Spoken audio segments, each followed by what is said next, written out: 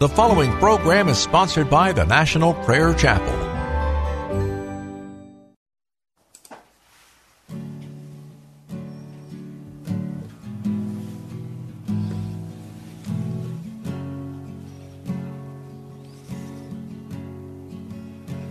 There is a judgment greater than anything you've ever known. It won't be long. Your life will pass by as a vapor, and you will stand before the judgment seat of God. And every secret deed and thought, every wrinkle, every spot will be in view before the one who knows all things, the Lord of lords and King of kings. You know, the one you never knew. While you have breath, you have a choice to make in life. Turn away from your sin and believe on the risen Christ. You can find peace in Him from the judgment that's to come.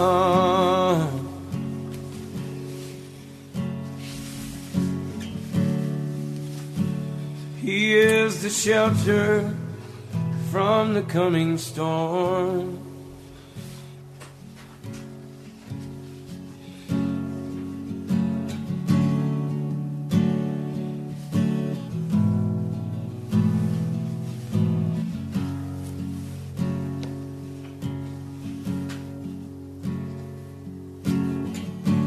All creation shakes at the mention of His name.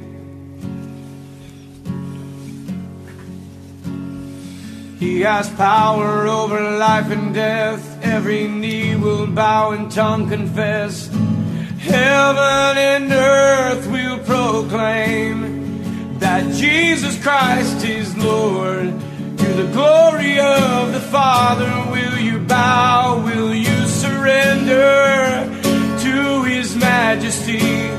He can save you from the might of all your sin. This is the fight in which He stands in perfect victory. While you have breath, you have a choice to make in life. Turn away from your sin and believe on the risen Christ. You can find peace in Him from the judgment that's to come.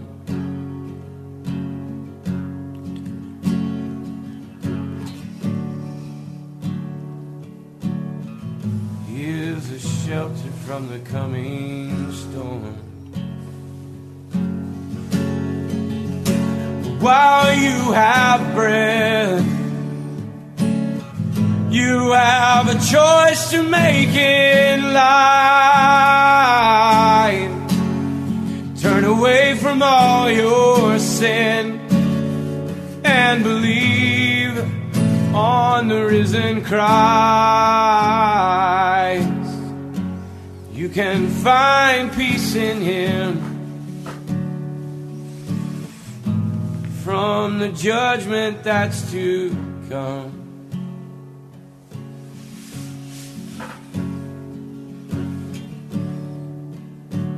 He is a shelter from the coming storm.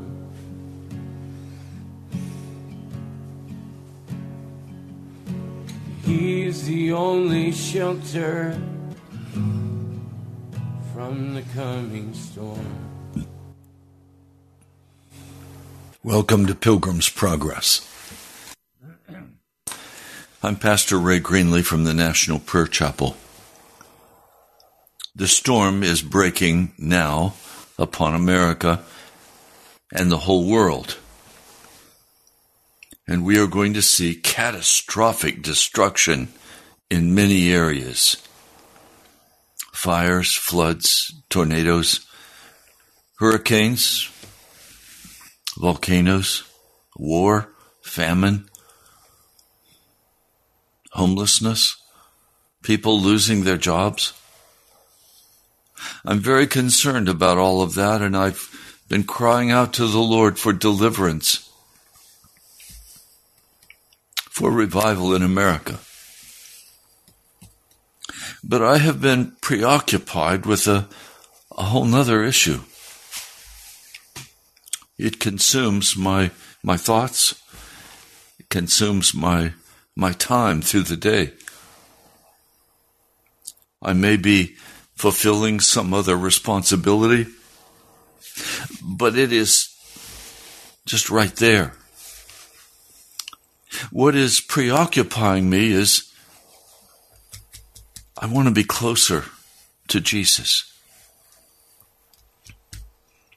I want that complete, total intimacy with Jesus.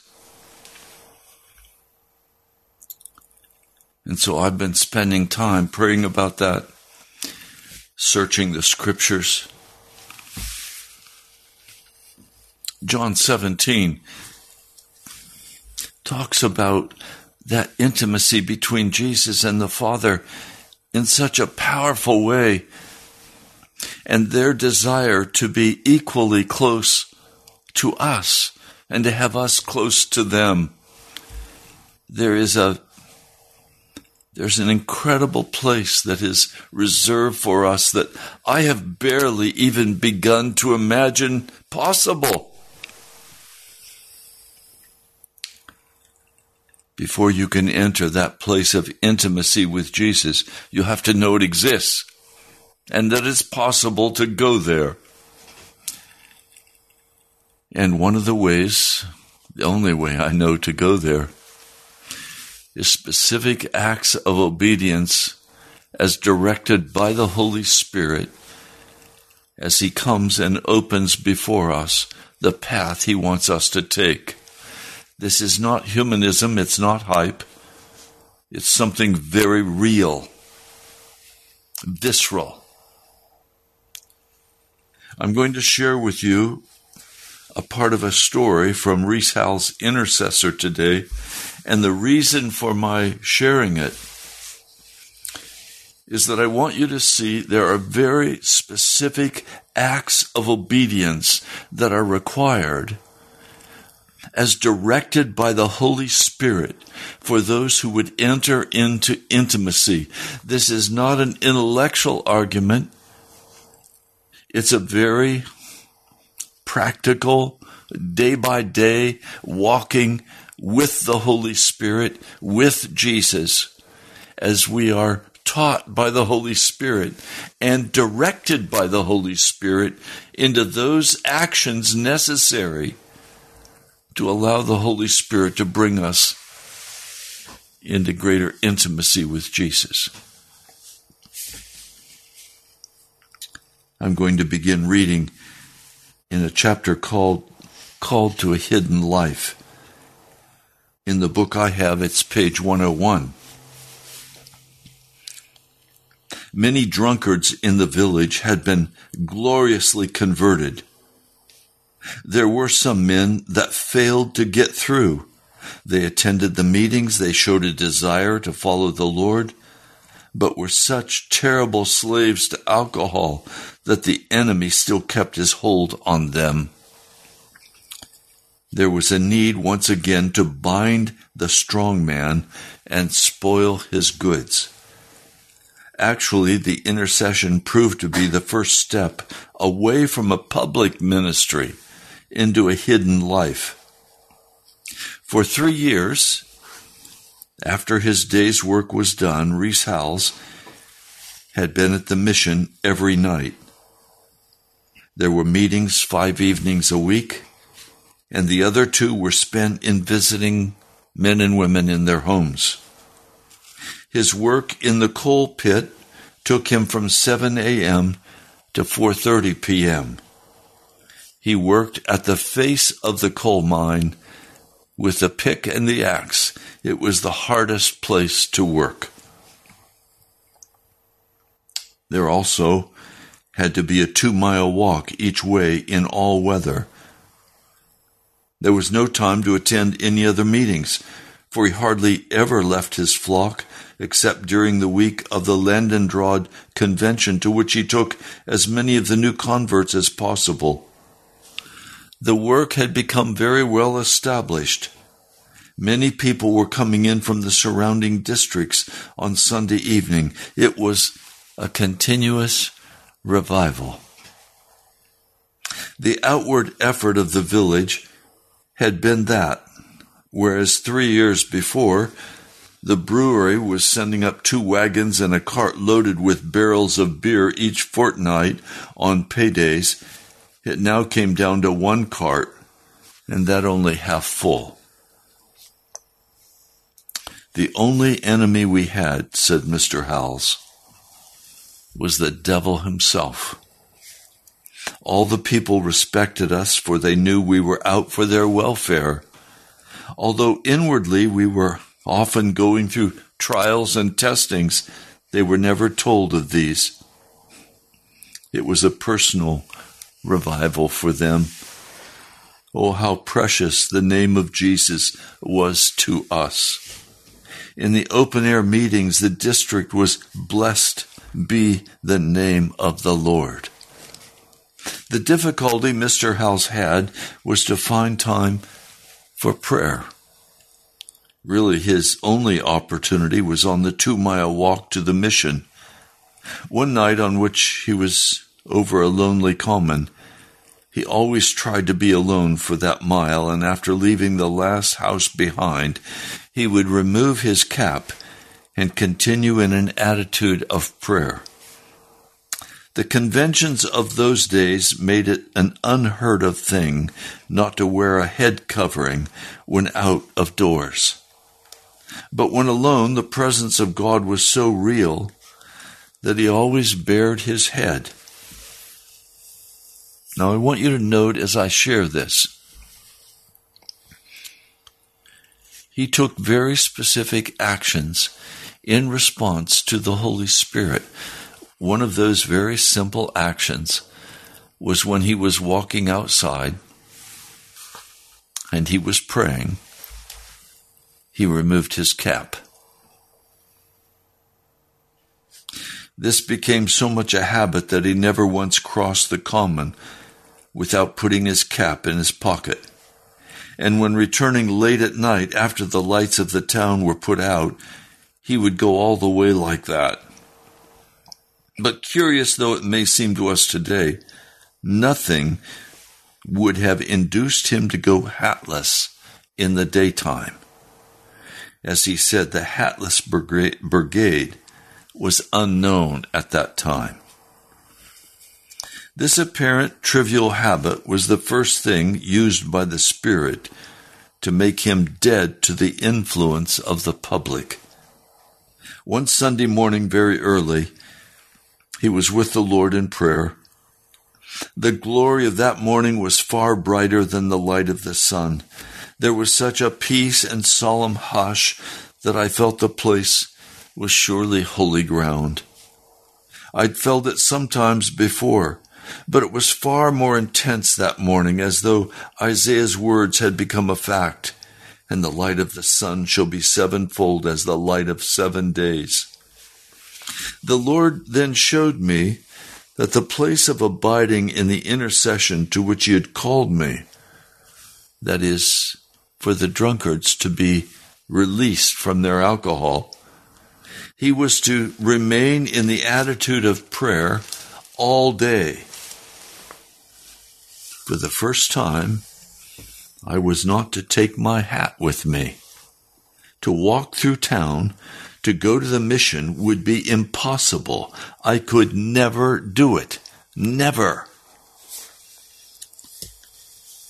Well, the glory soon passed away, and the sun had no more light than usual, if anything, less. And oh, the darkness that came over me. How I wished I'd not gone out that morning. Even fasting was not to be compared with this humiliation. Only those at home were involved in the test of fasting. But in this thing, I was to be a spectacle before the whole town. Never had they seen a man out of doors without a hat. When the time for the mission came, the Holy Spirit told him he was not to go unless he obeyed. While he was on his knees, the Lord asked him his reason for not wanting to obey. Did he want to go to the Lord's presence? Did he want to go out of the Lord's presence? Well, no, it wasn't that. The only reason he could give was that the influence of the public would be too great over him and he wouldn't be able to stand it. Well, the Lord told him that was the very reason why he'd ask him to do it. And he was not to preach again on being dead to the world until he had a complete victory over it. How much of the world is in us when we often think we are dead to it, commented Mr. Howells. I used to laugh about the man who put the salvation cap on, but I wish that day that the Holy Spirit would allow me to wear even that, but he would allow no compromise. I had to say, I am a bondservant. You pull me through. Now, what I'm sharing with you is a story on Rees Howells, the intercessor. And what I'm wanting you to pick up as I share this story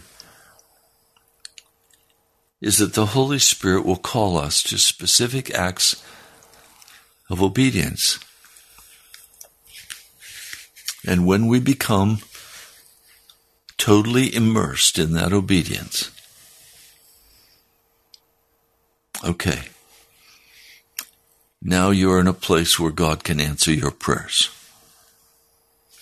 I recognize what this is. I have an old Sonata, Hyundai Sonata that I drive. It was given to me. It was my granddaughter's car. She took out one side of the car on a telephone pole that was too close to the edge of the highway. And I was ashamed to be seen in that car. There were times when I would drive out of a restaurant another way so that no one would see the dinged up side of the car I was driving. It was straight up pride. And the Holy Spirit confronted me and said, I gave you this car to drive. Why are you ashamed? Well, it hurts my pride. I want people to think well of me. Why? Because I'm proud, Lord. All right, don't do it again. Don't do it again. And I haven't. In fact, I'll go out of my way to drive past places showing that pretty wiped out side of the car. Why? Because I recognize that obedience to Jesus in areas like this humble my heart before him and bring me into his presence. And as I said at the opening of the broadcast, the cry of my heart I am preoccupied with, and that is to be near Jesus. Well, that's not just some intellectual deal. That's not some sentimental feeling. You get near to Jesus by taking the specific actions he's asked you to take. For example, he's asked some of you to come to the National Prayer Chapel. but we're a house church. And you have not come because you don't want to be in a real small congregation because that might be embarrassing to you. You don't want to go to a house church. You want to go to a large church where you can go in and get lost. Or you'd rather watch online. If the Holy Spirit has called you, and if you don't obey, you can get no closer to Jesus. In fact, you'll be moving further and further away from him. Intimacy with Jesus comes out of doing the uncomfortable at his command. If we are unwilling to do that uncomfortable at the order of his command, we will have no intimacy with Jesus.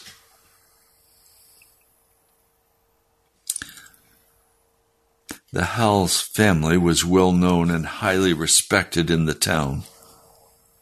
The thought of disgracing his parents made the test doubly hard. Reese thought if he could avoid his mother, he would not mind so much, because this, on top of the fasting, would be sure to make her think that something was wrong with him.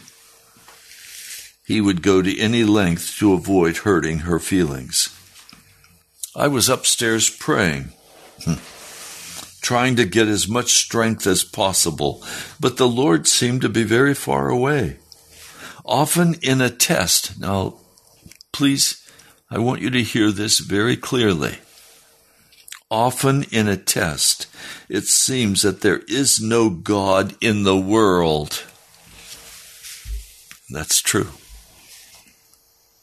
In my life, God has hidden himself at the most extreme times of testing. After he has given me direction, I know what he wants me to do, but it will be embarrassing if I do it. He will withdraw so that I can't touch him and wait to see whether I will obey him. His mother knew he was later than usual and heard him coming downstairs. She came to meet him with his hat in her hand, brushing it for him with a mother's loving care. When I told her I was not wearing a hat, she recalled, saying, I thought of old Simon's word to Mary, a sword shall pierce through thine own soul also. What it means for parents to see one of their sons walking on a strange path. I would also say what it does to a husband to see a wife walking that strange path. Or what it does to a wife's heart when she sees her husband walking that path. That's why it's vital that we walk together that path. It saves a lot of pain and anguish between us. I shall never forget going through the town that day and passing people going to other churches. Talk about being dead to the world. Every sensitive nerve in me was alive to the world's influence. I was not much better than a blind man. It seemed that the devil had gathered all of the forces of hell to attack that simple obedience. In itself, there was nothing to it. I was only called to spend the day in the attitude of prayer, and that meant a little separation from the world. Oh, the depths of this respectable self-nature. It was a deliverance to reach the mission. It was like the city of refuge from the avenger of blood, and among ourselves there was always a laugh after a test. But it was not only on Sunday the attitude of prayer was to be maintained, whether working, walking, or anything else. The soul for whom he was praying, those souls were to be upon his heart. So that meant going every day without his hat, To an extent, I had the victory over that, but it was a real death to go to work without a hat. However, it had now become harder to disobey than to obey, and the people became used to seeing me without a hat.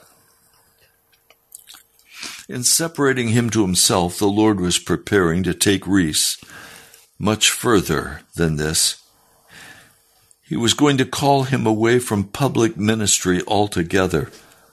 And the next step came through an attack of the enemy on his special friend and co-worker in the mission. They loved each other by nature, observed Mr. Howells. He was one of the most lovable persons I'd ever met. Also, like Apollos, he was eloquent and mighty in the scriptures. But the enemy, through some believers, began to tell his friend that so long as he remained with Reese Howells in the village, he would never be at his best. He needed to have a work of his own. The Lord showed Mr. Howells the seriousness of this attack, and that he was the only one who could save his friend. The only way you can do it is by giving him the very thing the enemy says he will never get. Why don't you give the leadership of the mission to him? Retire behind and be an intercessor for him. Pray that the mission will be a greater success in his hands than in your hands. And he reminded Reese that this was one of the very things he'd spoken to him about years before at the Lindendrod mission. He had to face the effect it would have on his life. For 3 years, he said, I had put all my time, money, and everything into that mission. I'd been over there every night. And now, when there was great prospects, he was asking me to step aside and help behind a friend, as he had previously stood behind me.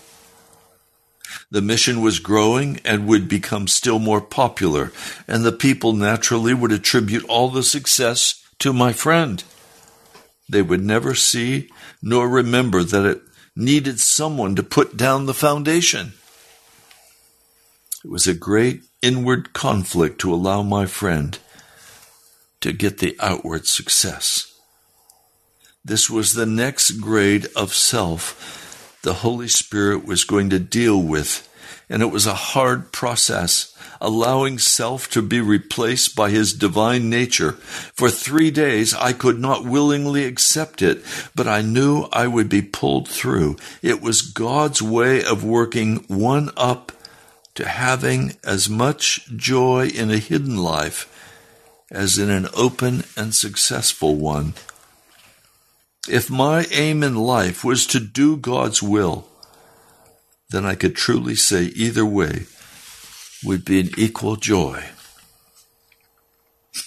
I have in many ways been hidden away in that secret life. And oh, the pain of it. But then, oh, the joy of it. I was walking with my wife, as is our custom in the morning. As we were walking, we were speaking about how wonderful it is to finally come to a place where we unequivocally say, Lord, we trust you. And our joy is found in you, Jesus. It's not found in our success. Sadness is not found in our failure. Everything is found in trusting Jesus. And we confess to each other that we were extremely happy to be hidden away for as long as he wants us to be hidden away. It's okay. It's okay that 6 or 7 people come and watch the video. It's not numbers that turn our heart. It's making those decisions to obey the Holy Spirit in very specific acts of devotion. to Jesus, that brings us into that intimacy with him that my heart so longs after. I have tasted intimacy with Jesus, and it has become everything to me. To be in his presence, to be filled with his presence, to have him speaking to me and telling me what to do and where to go and how to do it. But to get there is the painful separating of ourselves by the Holy Spirit from the world, the flesh, and the devil. The story of Madame Guyon, in which the process of sanctification was to seem very plainly, proved a help to him at this time. Even as she was in the dungeon in France, she would say, I ask no more, in good or ill, but union with thy holy will. That's my prayer. I ask for nothing more, but to be in union with the holy will of God, doing what he asked me to do, being faithful before him. That's where intimacy with Jesus comes. That's the source from which it flows. It doesn't come out of intellectual understanding. It doesn't come out of some success. It comes out of obedience to the voice of the Holy Spirit as he separates us from our pride, as he separates us from the world and calls us into himself.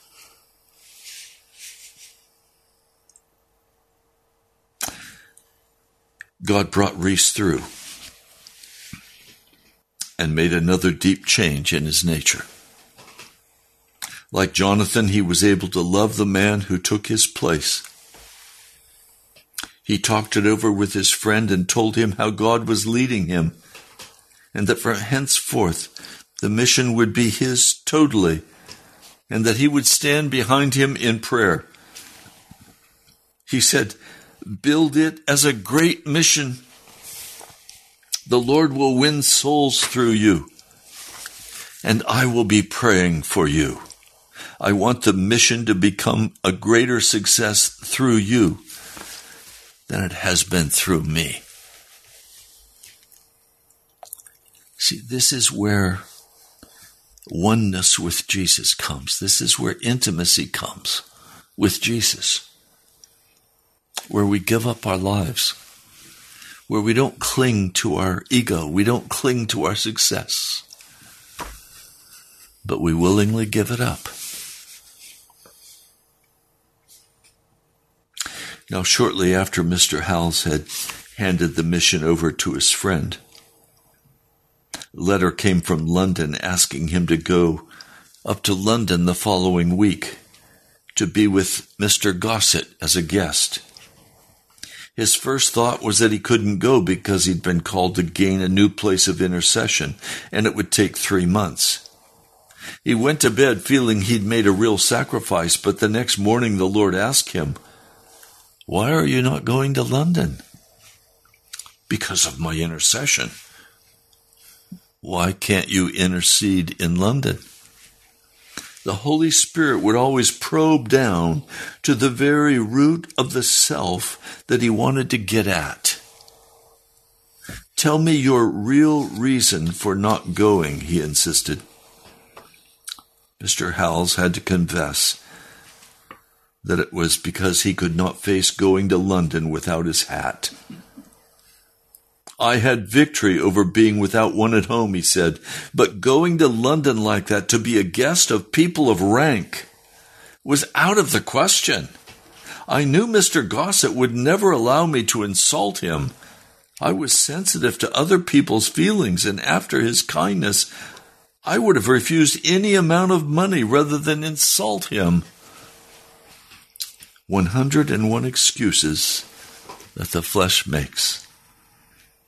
But the Holy Spirit would have none of them. He had planned all of this to prove whether I would obey him rather than man.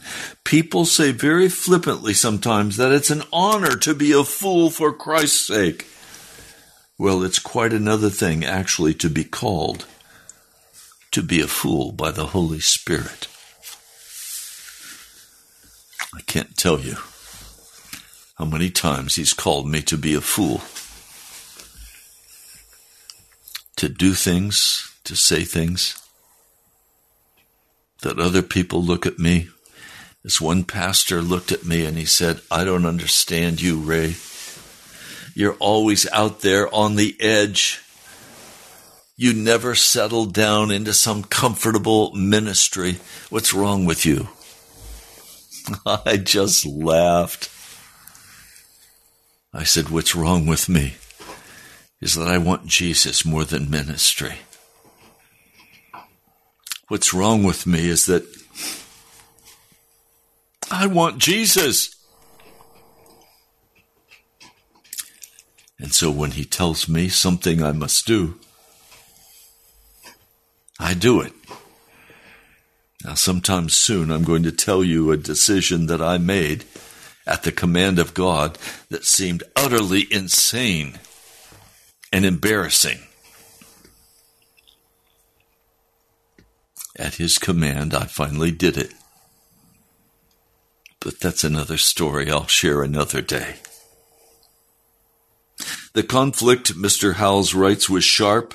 It even came into his mind momentarily whether it was possible to turn back from this life of surrender, this bond-slave servant, this daily dying, and just live an ordinary Christian life and preach the gospel and help the poor as many of his friends did. Oh, how often that thought has come to me.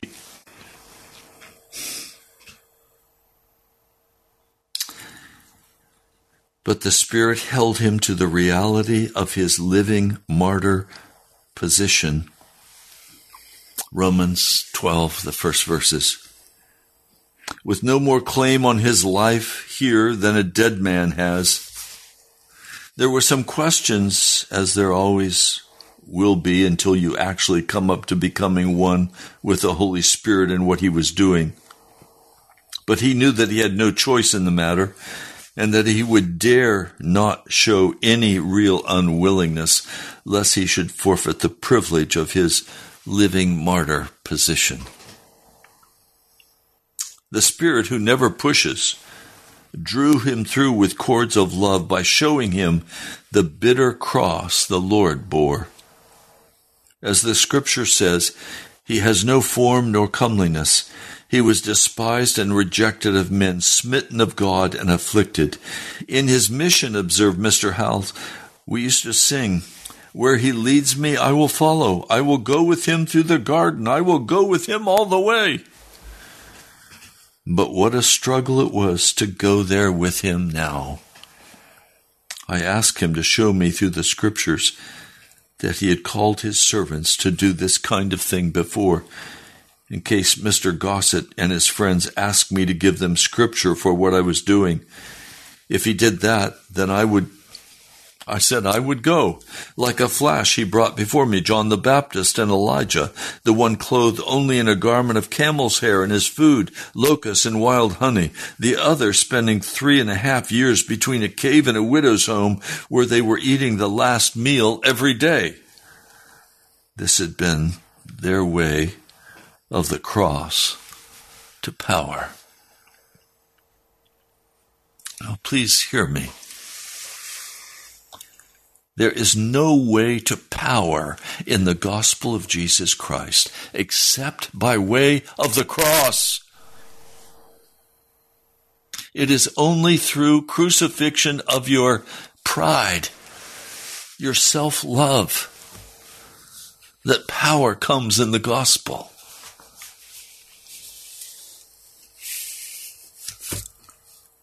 I've seen people, I said this yesterday, they walk by a mirror and they can't help but look at themselves and admire how handsome they are, how beautiful they are, and they primp. Self-love is a drug, and it's addictive. It's as bad as cocaine or heroin. Self-love is what pumps us up, causes us to say, I'm somebody.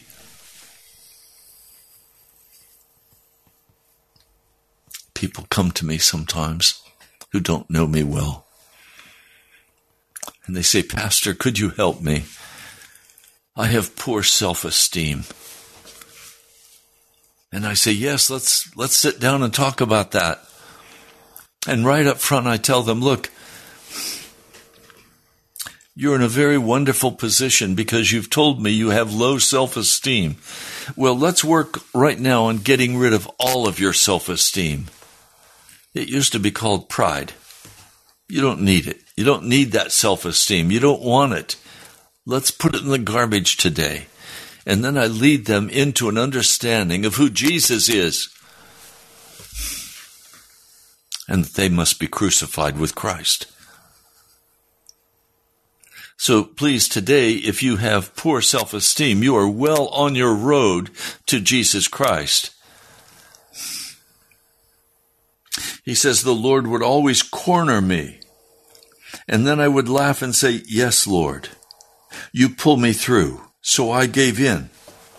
But this time I had grumbled a little, and when he reminded me of John the Baptist, I was afraid he might send me to London lacking more than just a hat.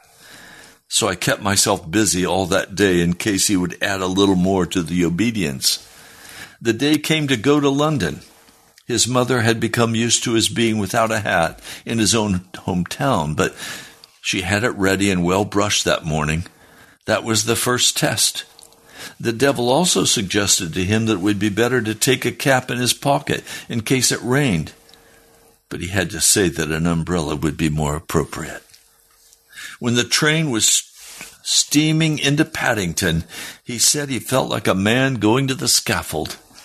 Mr. Gossett was there to meet him, gave him a royal welcome as he stepped out of the carriage, and then he put his head into the compartment and said, "You've left your hat behind."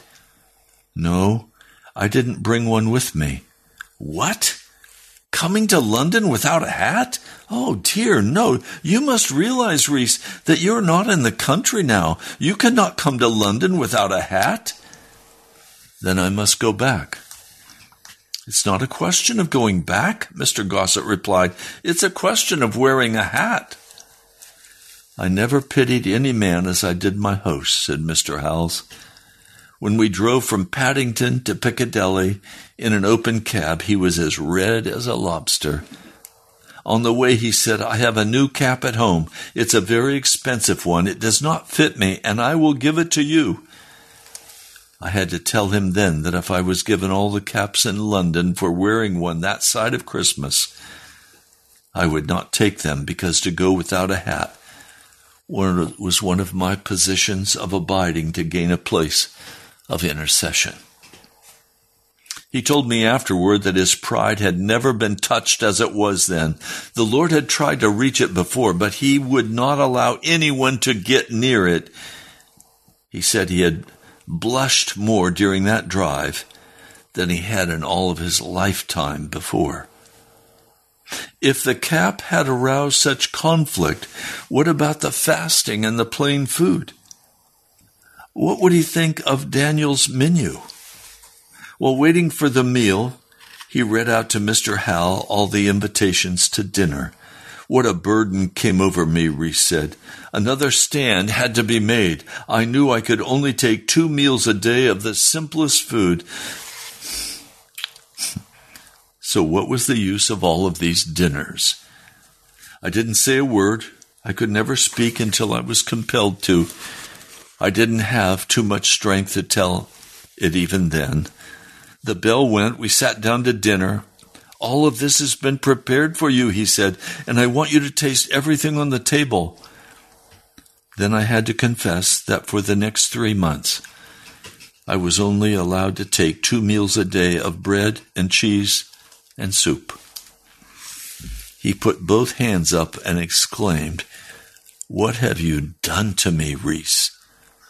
Who will they say my guest is? One of the old prophets? We both had a great laugh, and I told him the test it had been for me to obey the Lord and go to London. I told him that to insult him after all of his kindness was more than I had bargained for when I took my place of abiding. To think you were doing all of this to reach a lost soul, was his reply. And here I am now, an old man, and I've done practically nothing to reach them. Then he told me, don't disobey God, even if the king should invite you to dinner. At the same time, he said, I can't walk with you in Piccadilly. You'll have to walk 2 yards in front or 2 yards behind me. We laughed for hours, such a cross, but such a glorious victory. Mr. Gossett took him to visit his friends, and he had a great welcome and a great time with all of them, especially with Lord Radstock and Sir Robert Anderson. The Lord was testing me to see whether that class of society would touch me, and I could say I was absolutely dead to it all. But only on the last day did God's real purpose in the visit come to light. The night before he left, Mr. Gossett came to his room and said, God has revealed something to me. He's told me he is going to bless my house because you are here, as he blessed the house of Obed-Edom because the ark of God was there. And as he spoke, Mr. Howell said, the place was filled with God. I could hardly stand it. That was a reading from Rees Howell's Intercessor by Norman Grubb. You are going to have to take very concrete and specific steps in action in response to the commands of the Holy Spirit if you are going to experience what I so greatly desire, which is that complete and full intimacy with Jesus. I want the presence of God to be so great that I'm overcome by it. I just want to worship him. Now, this is not some sentimental deal.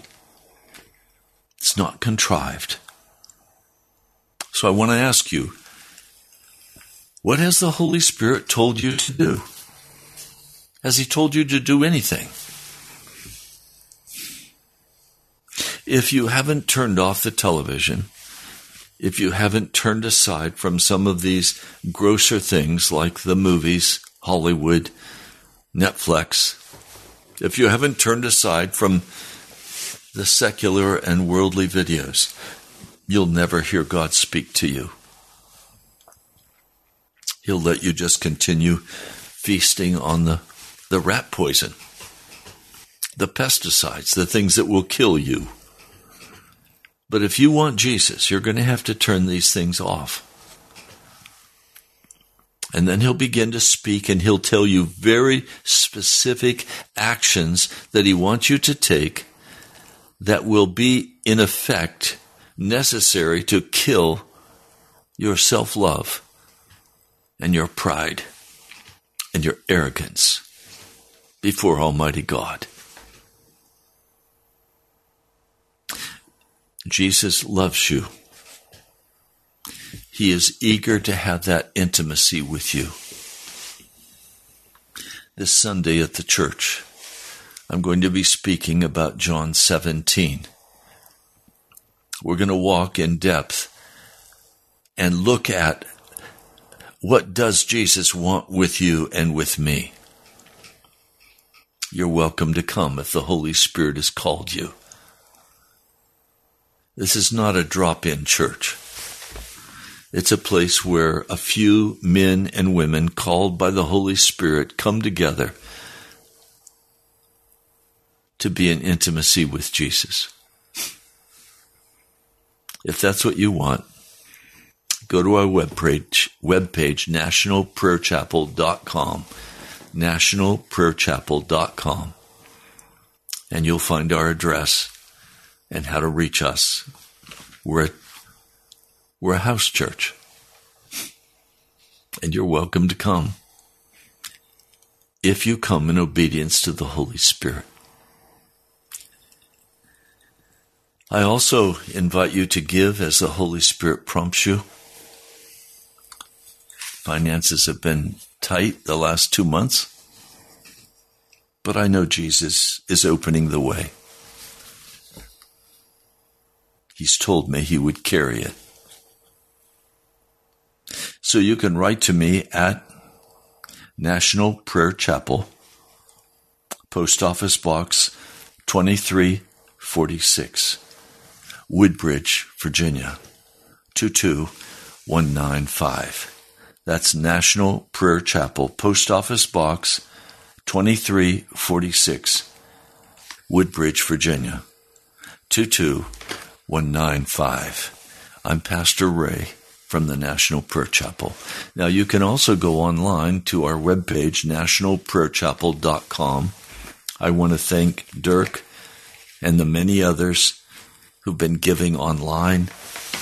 You bring such hope and joy and courage to my heart. Thank you. Go to nationalprayerchapel.com. And there you'll find directions to come to the church.